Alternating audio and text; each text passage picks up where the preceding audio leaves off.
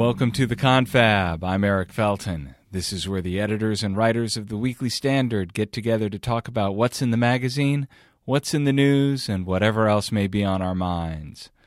Fred Barnes is coming by to tell us what sort of tax legislation Republicans can and should get through Congress. And then we're going to talk with Phil Terzian about what's next for British politics after the Tories' disastrous snap election. All that coming up on the Confab.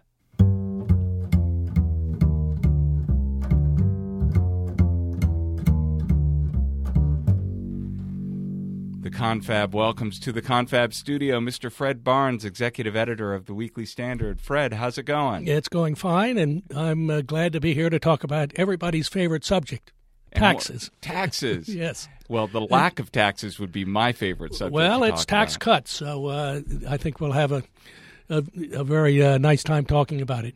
Excellent. Well, this week things were dominated by Jeff Sessions' testimony before the Senate. Does that mean that things aren't getting done when all the focus is over here on the Russia investigation and hearings, or does the focus on that leave room for people to actually get things done over here where they're working on things like tax cuts? Yeah, no, I think you're dealing with here the myth, which you have somewhat shot down, the myth that because the White House is all in a dither about collusion with the Russians and the investigations and so on, that somehow because of that, Congress is dead in the water and can't do anything. Well, that's just not true, and it's particularly true on tax reform. There's a lot of activity on tax reform, and there's been a lot of selling of the parts of it, and there have been a lot of advice, people coming to the White House to push for changes in it, an awful lot of activity. So how much of what's going on now is the president's tax reform package, and how much of it are ideas that are coming from the House or the Senate? Remember that the White House has not put out a bill or even a list of all the things they're for and details about them. They put forward a one-page list of principles. And that would seem to me actually not a bad strategy to lay out principles, but by not making it specific, avoid taking a lot of incoming fire for this particular thing, that particular thing. Well, it has achieved that. What you're talking about, it's gotten less. It's gotten fewer attacks than it would if they said, we want to have this border adjustment tax and it has to be this amount and so on. But they didn't say it. As a matter of fact, they didn't mention the border adjustment tax. It looks like the White House is not as keen on it as House Speaker Paul Ryan is. But here's what I think is the biggest issue now. There has been an effort by two economists, Steve Moore and Larry Kudlow, who wrote during the campaign Donald Trump's original tax cut bill, which has since been discarded, though lots of the parts are going to be were in the principles. And then there's an idea that those same people now who have had this along with Art Laffer and Steve Forbes to have before getting mired down in tax reform, and you'll remember back in the 80s when tax reform was passed in 1986, that came after about 4 years of toing and froing over the subject. It took a long time. Reform is pretty complicated. So anyway, the idea is to have a tax cut now, a cut in the corporate rate down to 20 or 15%. It's now 35%. To have a lower special rate to bring back overseas profits that would be taxed at a high rate if they were brought back now, and that's why they're not brought back. And those would be the main two things, and perhaps expensing of 1 year writing off of what you spend. So instead of a big package with lots of moving parts, focus on the most attractive parts of the deal and get those while the getting's good. Yeah, and exactly. And those are the ones that would have the most immediate impact on the economy, producing economic growth. And, of course, the idea here is to have economic growth picking up by November 2018, which is the date of the midterm election.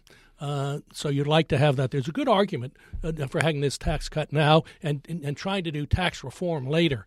Tax reform, when you get into eliminating or trying to eliminate so many things that have their own constituency, for instance, eliminating the deduction for state and local taxes. Well, there are a lot of states and governors and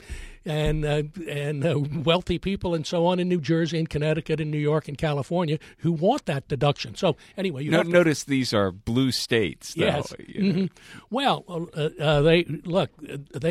the Trump administration and many members of Congress would like to get rid of that deduction.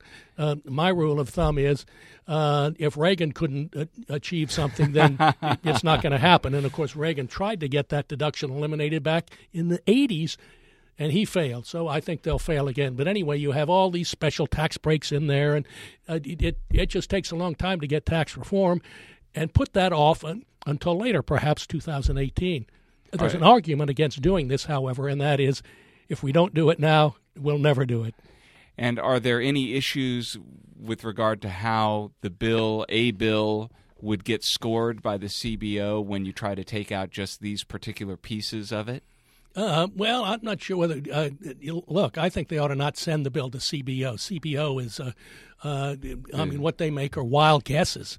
I mean, they're never close. CBO. And it's the graveyard of tax reform. Well, it can be, but in this tax reform, you can get, and of course, they don't give you any credit for more taxes generated through economic growth either. So I don't think tax reform, I don't think CBO can kill it, but the folks at CBO, they probably like to.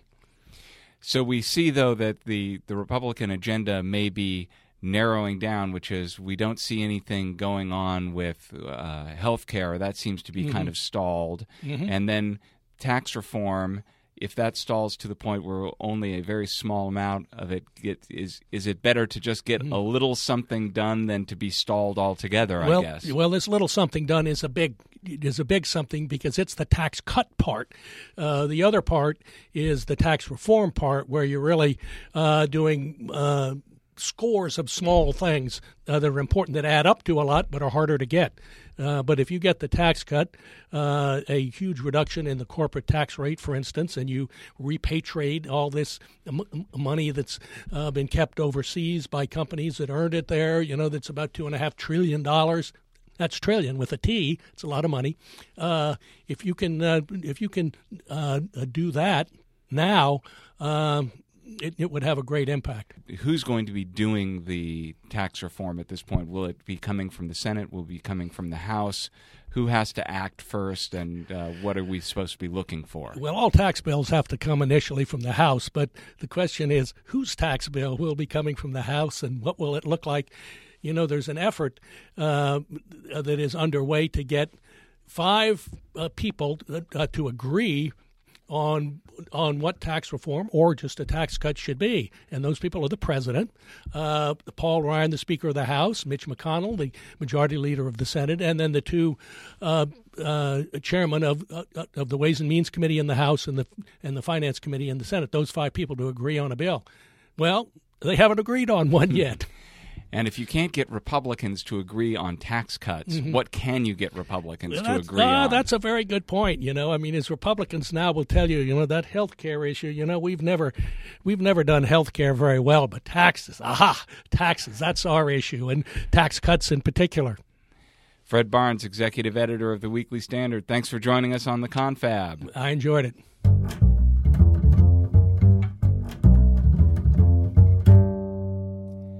We welcome to the Confab studio Mr. Phil Terzian, literary editor of the Weekly Standard. Phil, how are you doing? Delighted to be here. Delighted to have you. You were in the UK a week ago. I was. You were there for the general election, or if not for the snap election, you were a witness to it. Well, I was. It was so snap. I was there, and then the election happened while I was there. So.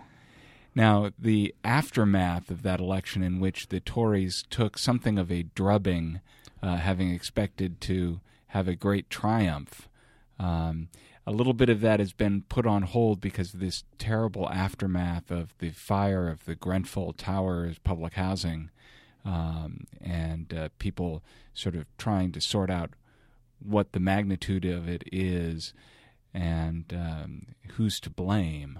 So you've got a sort of unsettled political situation when you have a sort of massive public crisis all happening at the same time.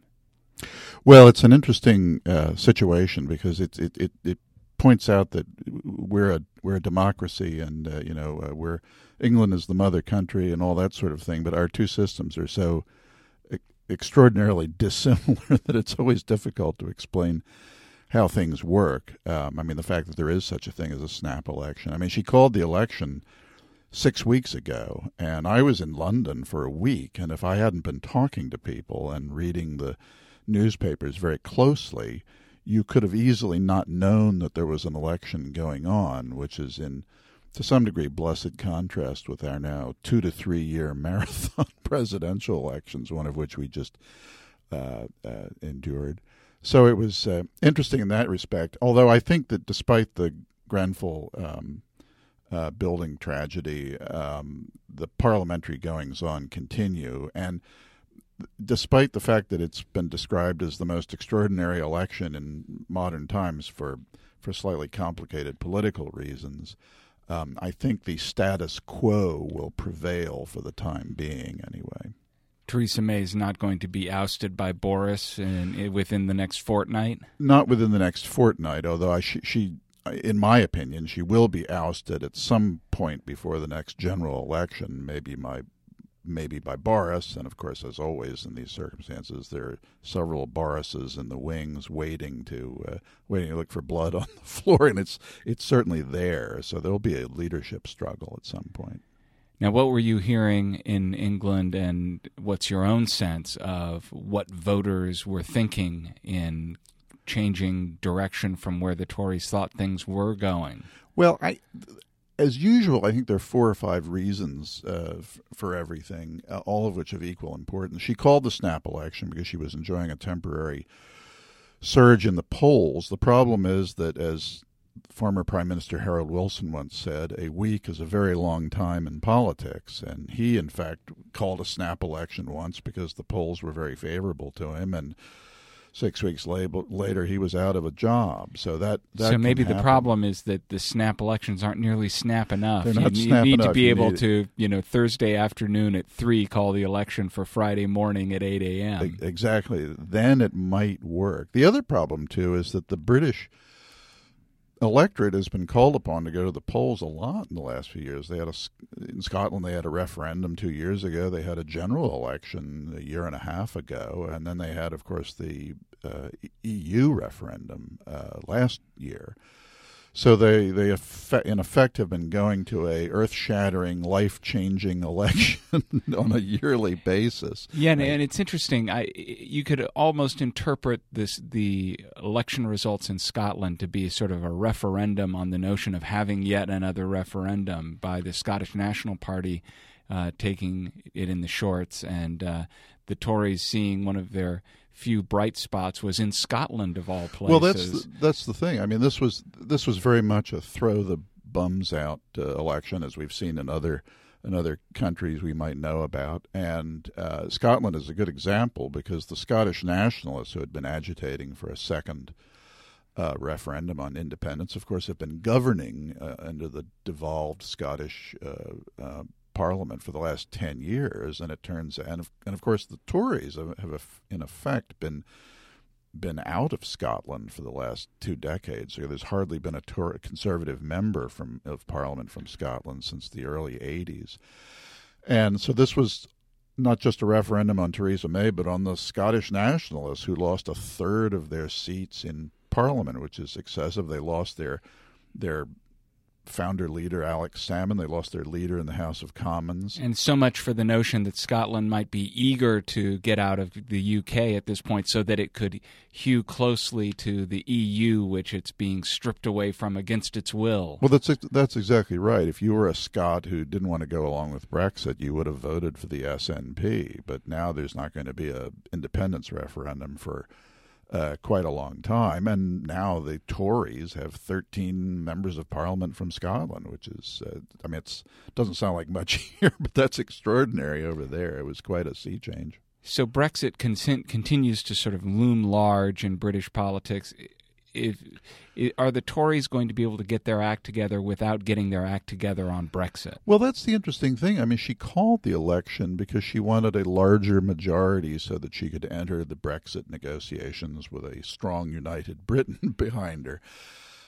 Well, she doesn't have a united Britain behind her, but the Brexit negotiations are inexorable. They will be coming in a matter of days, and therefore the really what are called the hard Brexiters, which is the people who are very anxious to get out of the EU, are very unhappy because they feel this weakens Britain's position, and there will be compromises made in Brussels and so on. But it's very hard to say at the moment exactly what will happen, but the negotiations continue, and Theresa May or whoever her successor may be, even the Labour Party is committed to leaving the European Union, which is interesting. Of course, Labour, for totally different reasons, has always been very ambivalent about the EU for the last several decades. So, in that sense, Brexit continues, but the leadership of the Conservative Party in particular, and the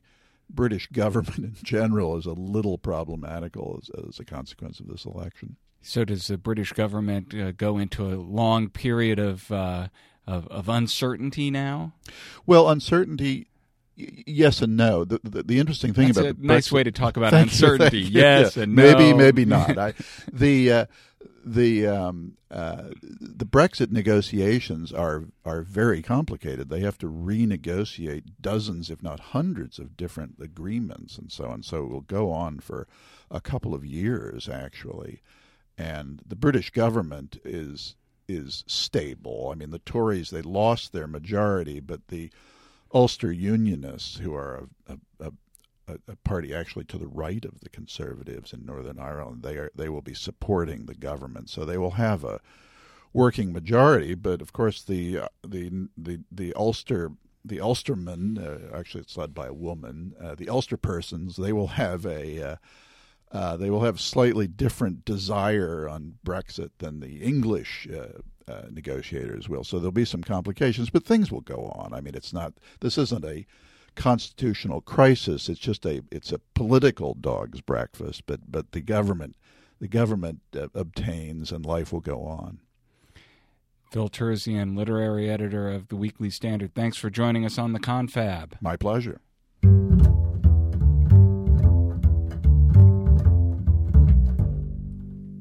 That's it for the Confab this week. Be sure to tune in to the Confab every week. Just go to iTunes or Google Play for a free subscription, or go to our website, weeklystandard.com.